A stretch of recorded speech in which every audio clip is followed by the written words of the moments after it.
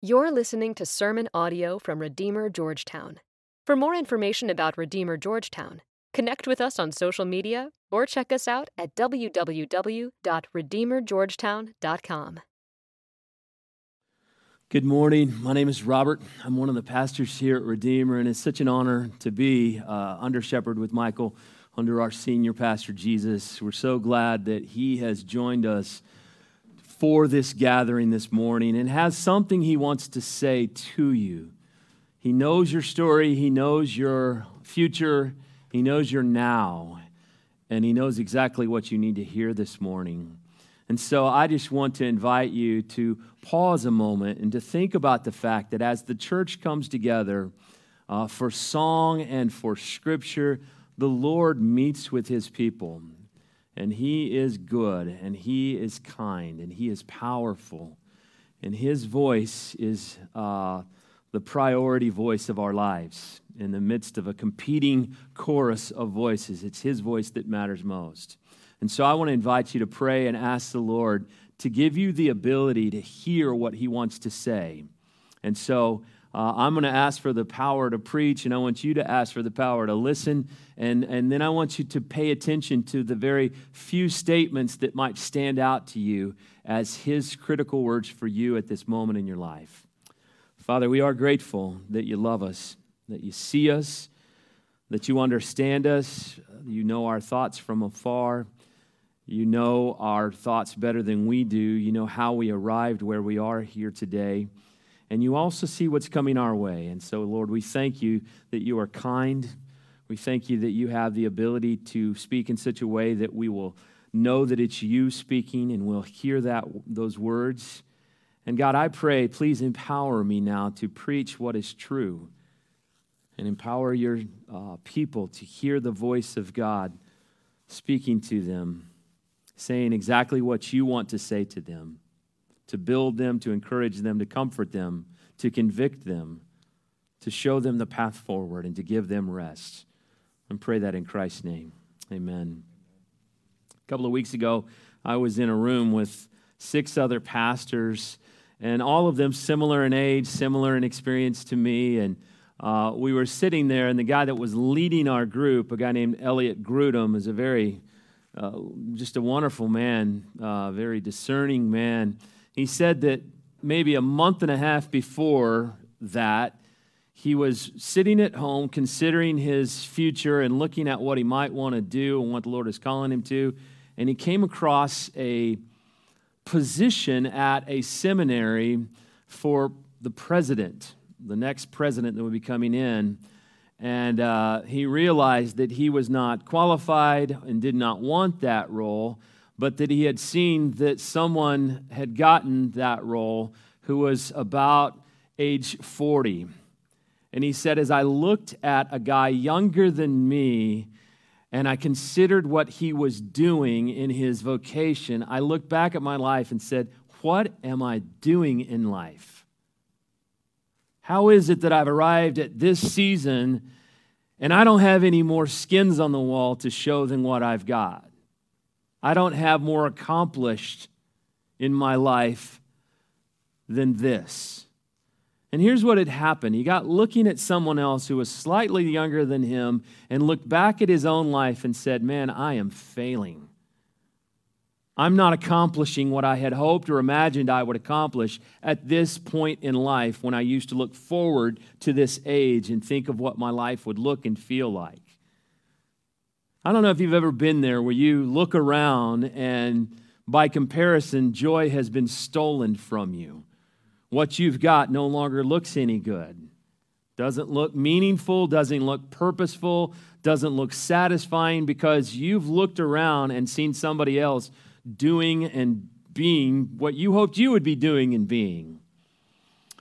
Peter is going to be talking to us this morning about the consecrated life, the holy life.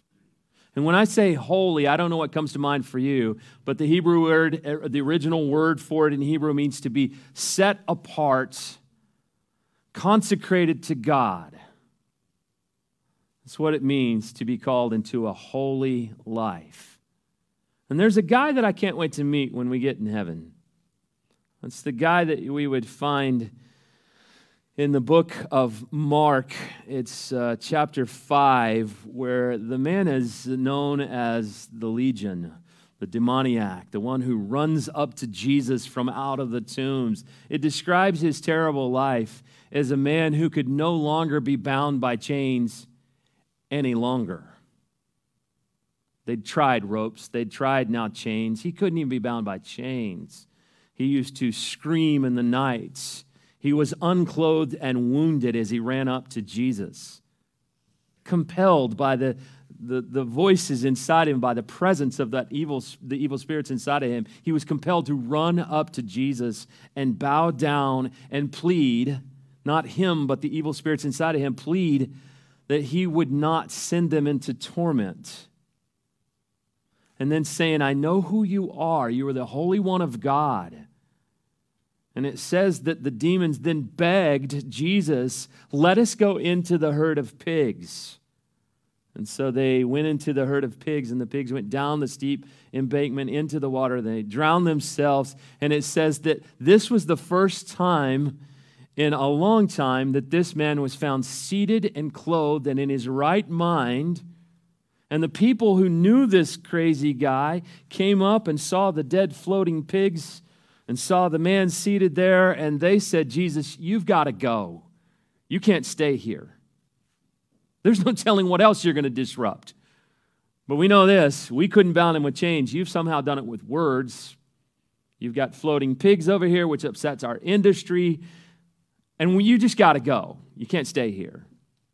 And Jesus got in the boat to leave. And here's the beautiful part. The man who had been set free begged Jesus, I'm coming with you. I don't want you to go without me. Wherever you are, that's where my home's at. So I'm coming with you. Can you see the disappointment in that man's serene face, now set free, saying, I just want to be wherever you're at? And Jesus says, no. But here's what you are going to do.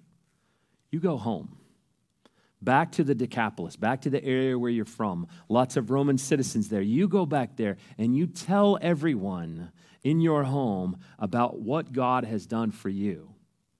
Now, Michael and I were speaking about this guy, and what was his future? What did he end up doing? Is he the guy that wrote the book of Hebrews? We don't know. Is he a great evangelist? I'm sure. But here's the thing. That guy left his encounter with Jesus with purpose and mission absolutely clear in his heart. He had been set apart for a holy life. He had been consecrated into a purpose and a mission. Listen to these words from Peter. He says in 1 Peter chapter 1, he says, here it is, therefore, prepare your minds for action. Be sober-minded and set your hope fully on the grace that will be brought to you at the revelation of Jesus Christ. As obedient children, do not be conformed to the passions of your former ignorance. But as he who has called you is holy, you also be holy in all your conduct. Since it is written, you shall be holy, for I am holy. And verse 17 says, if you call on him as Father, who judges impartially according to each one's deeds, conduct yourselves with fear throughout your time of exile. Now let me just stop for a second and let's unpack a little of what's happening. Bible Study 101. When you see the word therefore, you look back at the previous verses that preceded it. You always say, what's it there for? And it's always pointing to the preceding context. When he says, therefore, he's pointing back to the first 12 verses and saying, you have been saved by grace. You have been secured by the mercy of God. He has set you free because he had an eternal plan and he set his affections on you. And therefore, because that is all true of you and that will never change of you, you'll never fox God with your disobedience and him go, man, if I'd known what you were going to do, I'd have never saved you. No. See, you're never getting out of this deal. He's set his mark on you and his grip will never let go. Therefore, Prepare your minds for action. Being sober-minded, set your hope fully on the grace that will be brought to you at the revelation of Jesus Christ. Set your mind for action. Have a posture that is forward-leaning, engaged, and expecting to receive from God. Now, we all know, we've seen this, we've experienced this. You know, every time the first pitch comes, everybody is on their toes in the outfield. They're ready for action. They're looking for what is coming their way. At the tip-off, at the drop of a puck. The other night when Luke was playing against Liberty Hill out there, when the whistle blows and it's time and the kickoff's coming, can you imagine if I walked onto the field and started trying to chat him up? Say, man, how's your day? You have a good day? How's that going to go? How's it going to go if in the middle of that, when everybody's in full uniform and pads, and I walk out there just to kind of have some casual conversation, I think everybody would be like, what are you doing? This is not the right moment for that. It's game time. It's go time. It's on. That's the posture that Peter says you were supposed to walk into this room with. Engaged, leaning forward, expecting to receive. Prepare your minds for action. I've got a friend, we talk about where were you on September 11th, 21 years ago. I know exactly where I was at. I know who I was with. What about January 15th, 2009? Anybody? Don't have a clue, do you? I've got a friend who knows exactly where he was at because he was on a plane that went down in the Hudson. He has in his email now Mike 5C or 12C. You know what Mike 12C is? Any guesses? Because he's a part of a group that now knows their number and a letter next to it. It's the seat they were sitting in. Because they nearly lost their lives that day. Something happened that marked the seat they were sitting in. Tell me the last seat you sat in on an airplane. What row and letter was it? No clue, right? And why would you know? See, the difference between Mike Coleman'sberger, who was there the night that I met Monica, and we sat and had a meal together. Mike pays attention when the flight attendant comes on and starts explaining what happens if you should go down over water. He wants to know, even though he wasn't supposed to be flying over water, what am I supposed to do if that thing comes down? Okay, he's paying attention because he knows he might need that information. He is engaged in listening to the flight attendant as she gives instructions or he gives instructions. It's not yada, yada, yada to him. It's something he knows now. You might want to be paying attention. You people are foolish to think you don't need this information. Guess what, friends? Preparing for Sunday morning starts on Saturday night. Preparing your heart and mind to be with the family of God for instruction from the Word of God and from your pastors is a serious event. It's a serious experience. You should be leaning forward, expecting that God wants to speak to your hearts and say something that matters because you have a sea of voices right now in your life that are trying to define reality for you, priorities for you.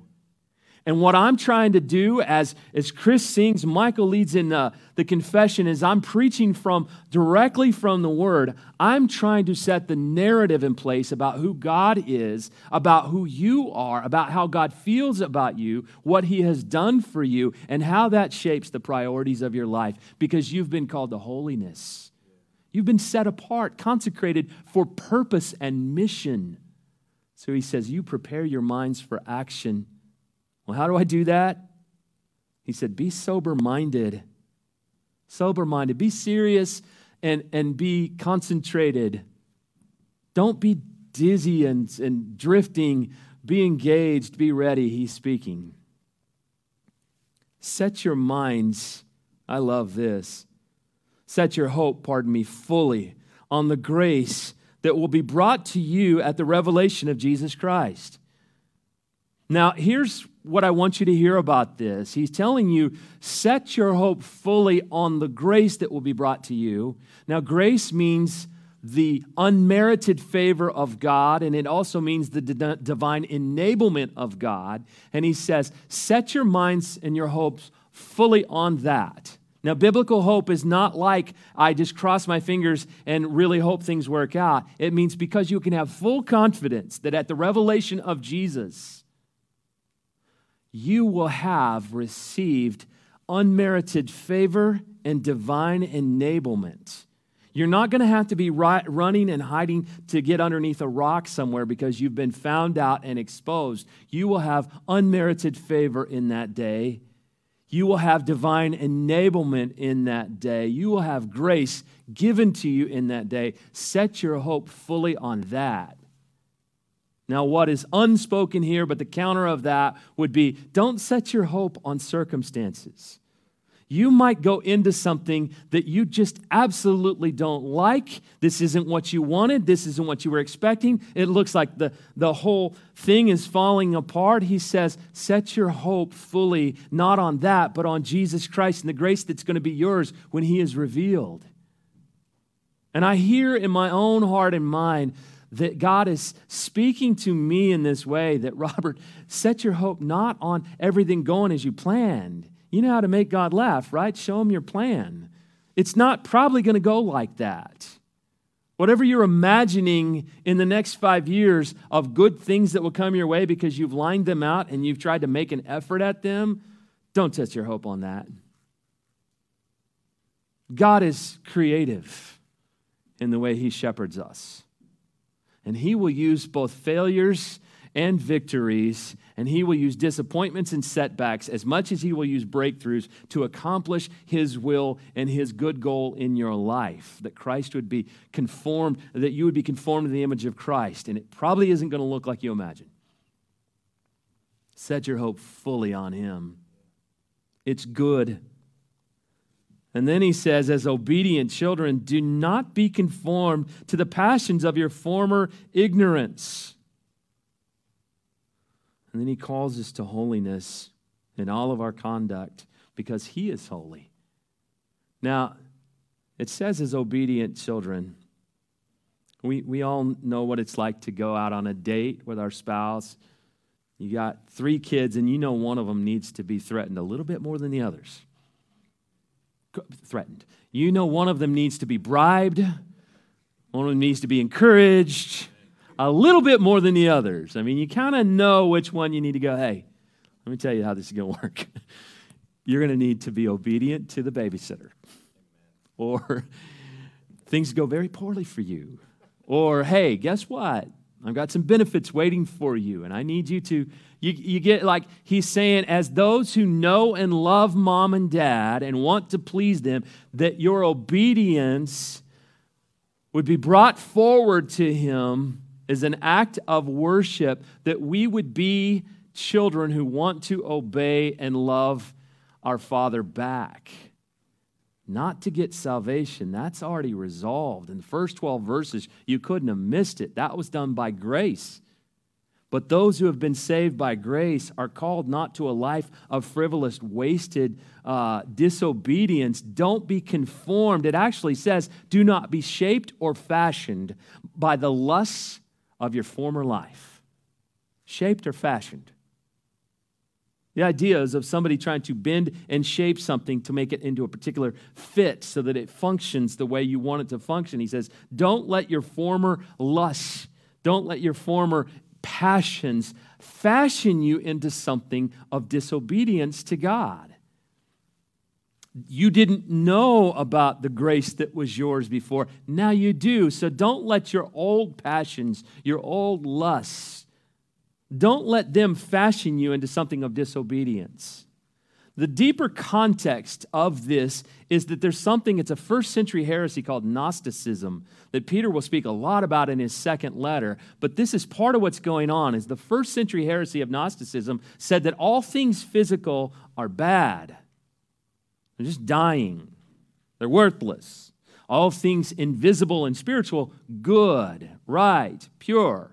And so, if you're agnostic, it doesn't matter what you do with your body. Eat, sleep, drink, do anything you want sexually. It doesn't matter. And Peter is saying, no. Don't let your former passions conform you, shape you, push you, shape in you, fashion in you something of disobedience to God, because he's called us to holiness. He's called us to himself.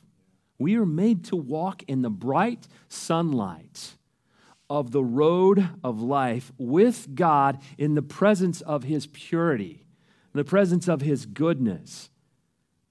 Now, I used to think holiness sounded kind of like a drag. I mean, just like dressing up in a very stiff, tight collar.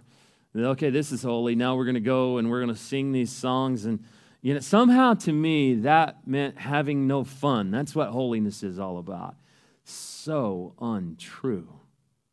See, we were created by him and for him. That means we find our fullness of life, our fullness of joy, rest, purpose, all in experiencing him as we journey towards heaven together. That's holiness. There's laughter, there's friendship, there's joy, there's goodness, there's purity, there's rest. All of those things are walking with him in holiness. And listen, don't overthink this. Don't overthink this. We know what holiness is. We know what it is to walk in purity and walk in holiness. Just the same as if I said, hey, if you want to get to Waco, you're probably going to need to get on 35 heading north. You're either heading to Waco or you're not. But if you take off heading south, you're just going the wrong direction. Look around your life right now and ask, is this in keeping with God's holiness? Is this part, this segment of how I spend time and money and friendships, my conversation, my thoughts, are these in holiness, or are they just absolutely the opposite direction of that? You've been called to holiness. And that's like being called to pure joy. So that thing that you might be holding on to that you know is not holy, you're holding on to it because you believe something wrong. That in that you will have purpose. In that you will have a sense of belonging. In that you will find that you feel purpose. Okay, God is saying to you, no, you'll never find it there. It's a disappointment. It's a beer commercial. It doesn't really work like that. No one really goes shopping in a sleigh with a horse. Right? So stop dreaming that this somehow, this unholiness will produce in me a sense of satisfaction and meaning and purpose that only God can give me. He's called us to holiness. And now there comes the warning, and I want you to hear this as saved people, because remember who he's speaking to, elect exiles. That's us, and that's his first readers as well. He says, and if you call on him as Father who judges impartially, according to each one's deeds, conduct yourself with fear throughout the time of your exile, knowing that you were ransomed from the futile ways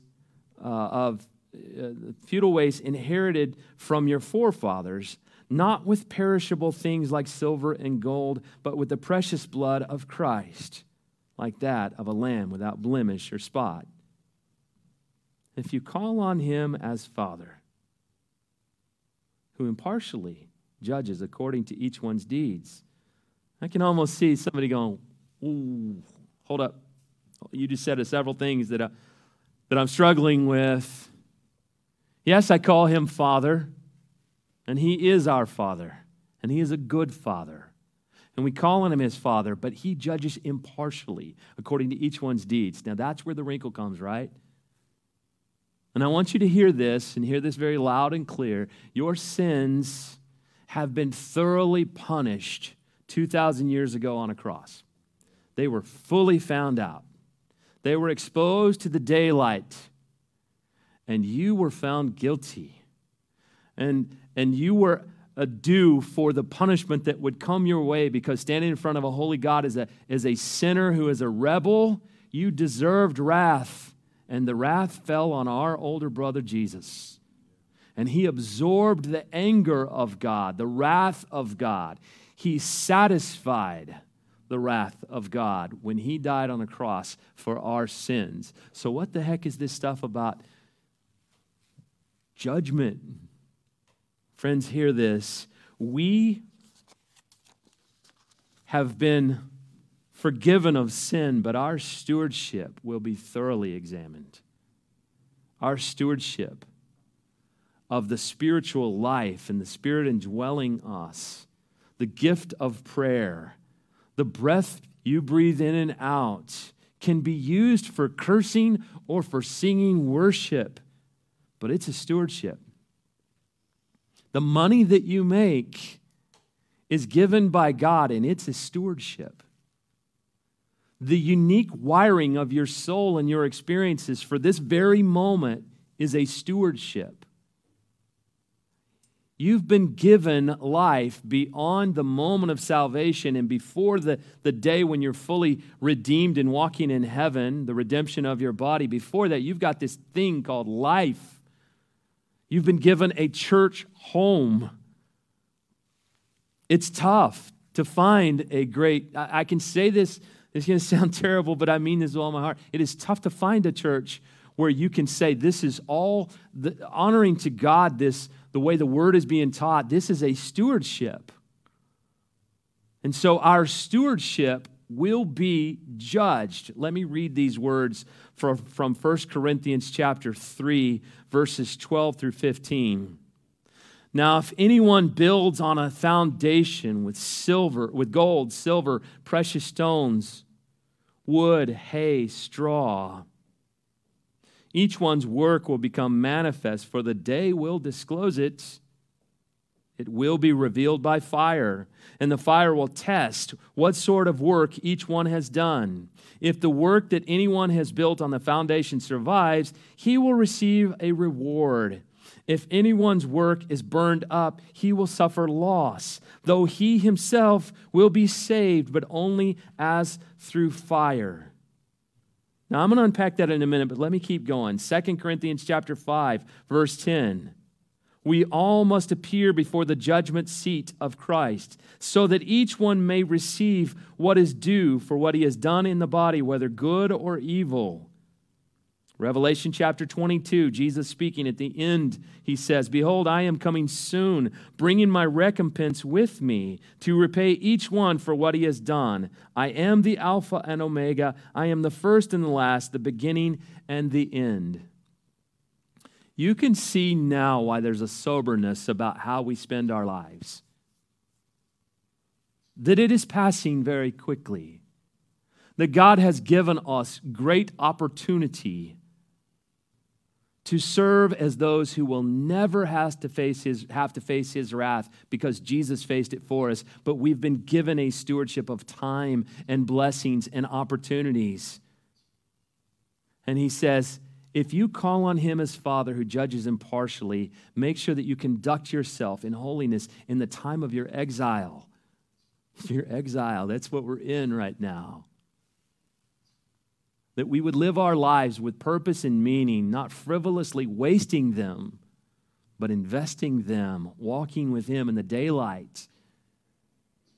Not trying to hide and cover and get away with things, not trying to just live selfishly for ourselves, thinking that somehow if I could just have more of that, that will be the satisfaction of my soul, when he promises that's not true.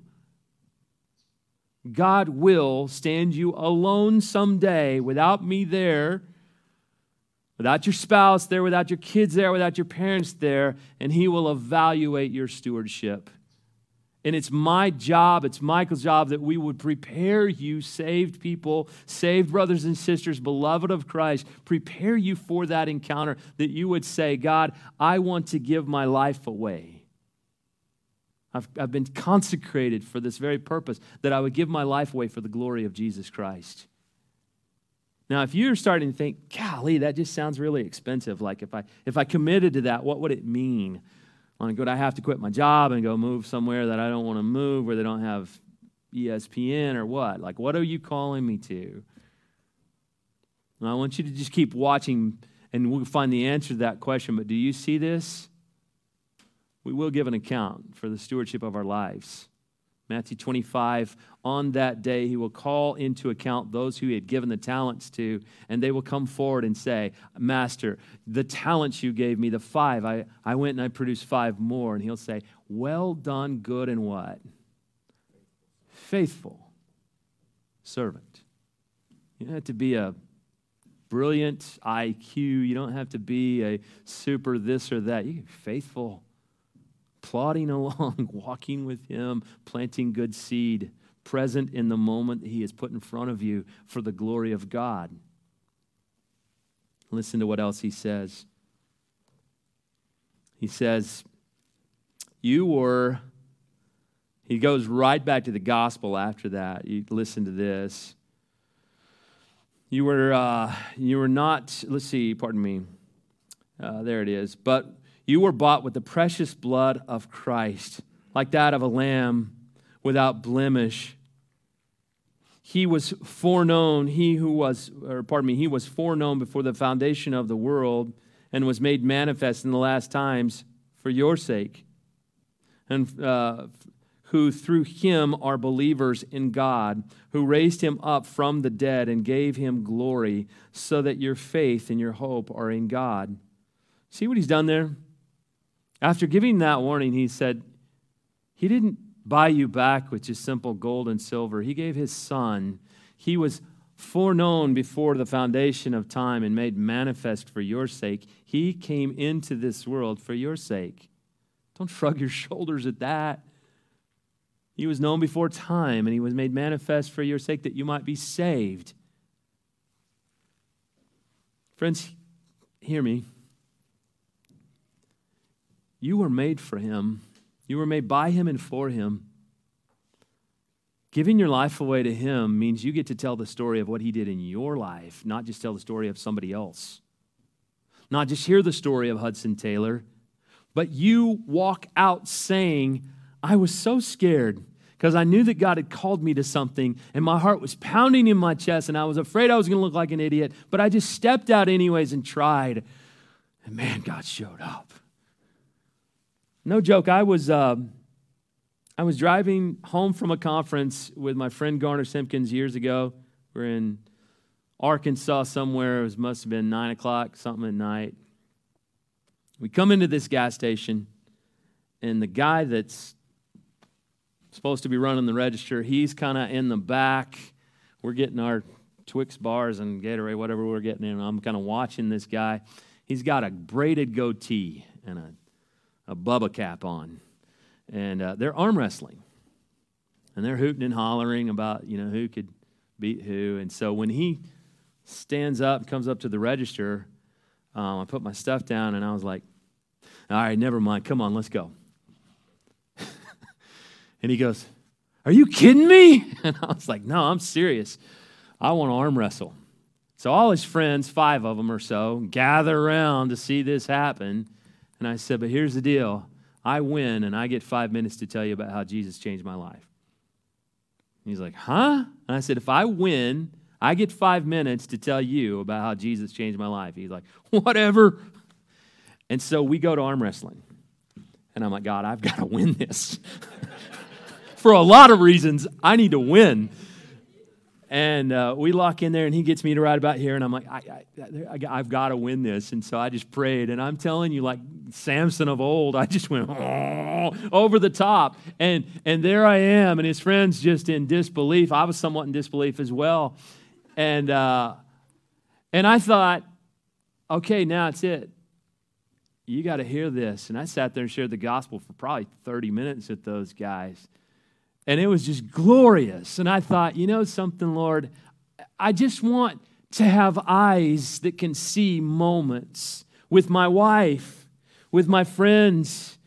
Can I encourage Jesus in you? Can I encourage let go of that? Can I encourage you that while that looks shiny and beautiful, it's really not that satisfying. You and I both know it, but Jesus is good. Could I watch in the car for moments to engage my kids and just say, hey, guys, God is so good? Could I? let go of a familiar church that paid me well and all that? Could I let go of that? Could I tell my wife? Could I tell my friends? Can we go do this again in Georgetown?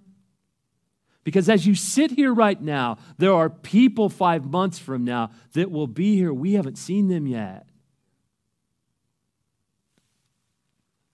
Let's let go of this, hoping that it'll satisfy. Whether this means just of our money, our time, our convenience, let's let go of that and say, Father, I just want to walk with you, and I want to tell my story of faith. I don't want to tell Elizabeth Elliott's story of faith. It's a great one. What about mine? What about yours? You were put on this planet for something bigger than trying to satisfy yourself with food and sleep and movies and songs you like that you would compete for. Man, we got to have this and we got to have that. Hang on a second. Just let go of all of that for the glory of Christ. Ask Him to use you and walk with Him in a consecrated life. Walk into the future saying, I'm your servant. I just want to serve you. I'm not super gifted in all these things, but God, if you'll use anybody, would you use me? Would you use me? Friends, let's fill up the spots that need to be filled in serving in this church. Let's fill them up.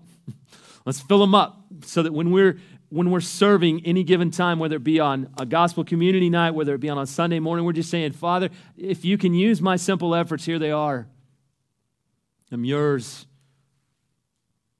I want to feel my heart pounding in my chest because I've trusted you, not myself. How good is it? Well, listen to what else he says. Having purified your souls by your obedience to the truth for a sincere brotherly love, love one another earnestly from a pure heart, since you've been born again, not of perishable seed, but imperishable, through the living and abiding word of God. Let me stop for a second because I know this will tangle some of you up. Purified by your obedience? Okay, what? And it says, read the whole thing, your obedience to the truth. Okay, the truth, Jesus. Your obedience to your King, your Master, who is the way, the truth, and the life. Your obedience to that King shows evidence of what is actually happening inside, that you are saved. And this does not mean that you're purified because you did the works. It shows that you are purified because you belong to Him. Now hear this. Faith alone saves. But faith that saves is never alone. It's always accompanied by a set of purified values that show up in how you live your life. That's what he's saying, that if you're truly saved, Genesis chapter 15, verse 6, just mark it down. Abraham believed God, and it was reckoned to him as righteousness. You're saved by your faith through grace, but that faith will show up in obedience, a heart that desires to please and honor God. He says, if that's true, and that is true of you, let your love for your brothers be sturdy, not fickle. I have no doubt that when you come into this mix called Redeemer, you're going to get your feelings hurt. Somebody's going to say something. I will. Michael will. One of us will say something that hurts your heart. Something that was born out of selfishness in us. Maybe it was born in some kind of pride or ego, and you're going to feel hurt.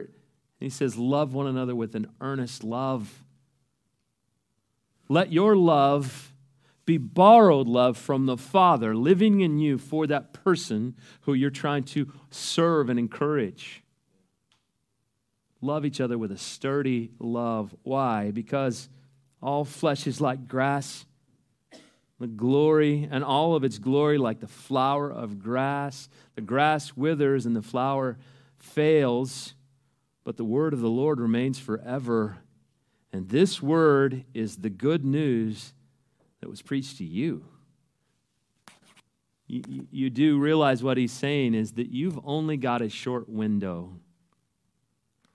And the word of God abiding in you is like a boiling cauldron of water. It just keeps bubbling up, and eventually it spills out everywhere. And to the extent that you say, Father, let your word live in me, and I'm committed to seeing this grow and deepen and mature, you are committed to things that will last forever. But to the extent that you just live an unconsecrated life, a life of selfish pursuit, you're wasting the very brief moment that you've got. It's such a good thing to be invited into the eternal work of God through the local church. And I just want to encourage you, this is not to make you a good girl, a good boy, a gold star Christian. That's already happened on the cross. You got that deal, okay? He sees you as righteous. Now, how are you going to live your life? A consecrated, holy life? If that sounds like a drag, you've totally misunderstood it. It's fun. Pray with me.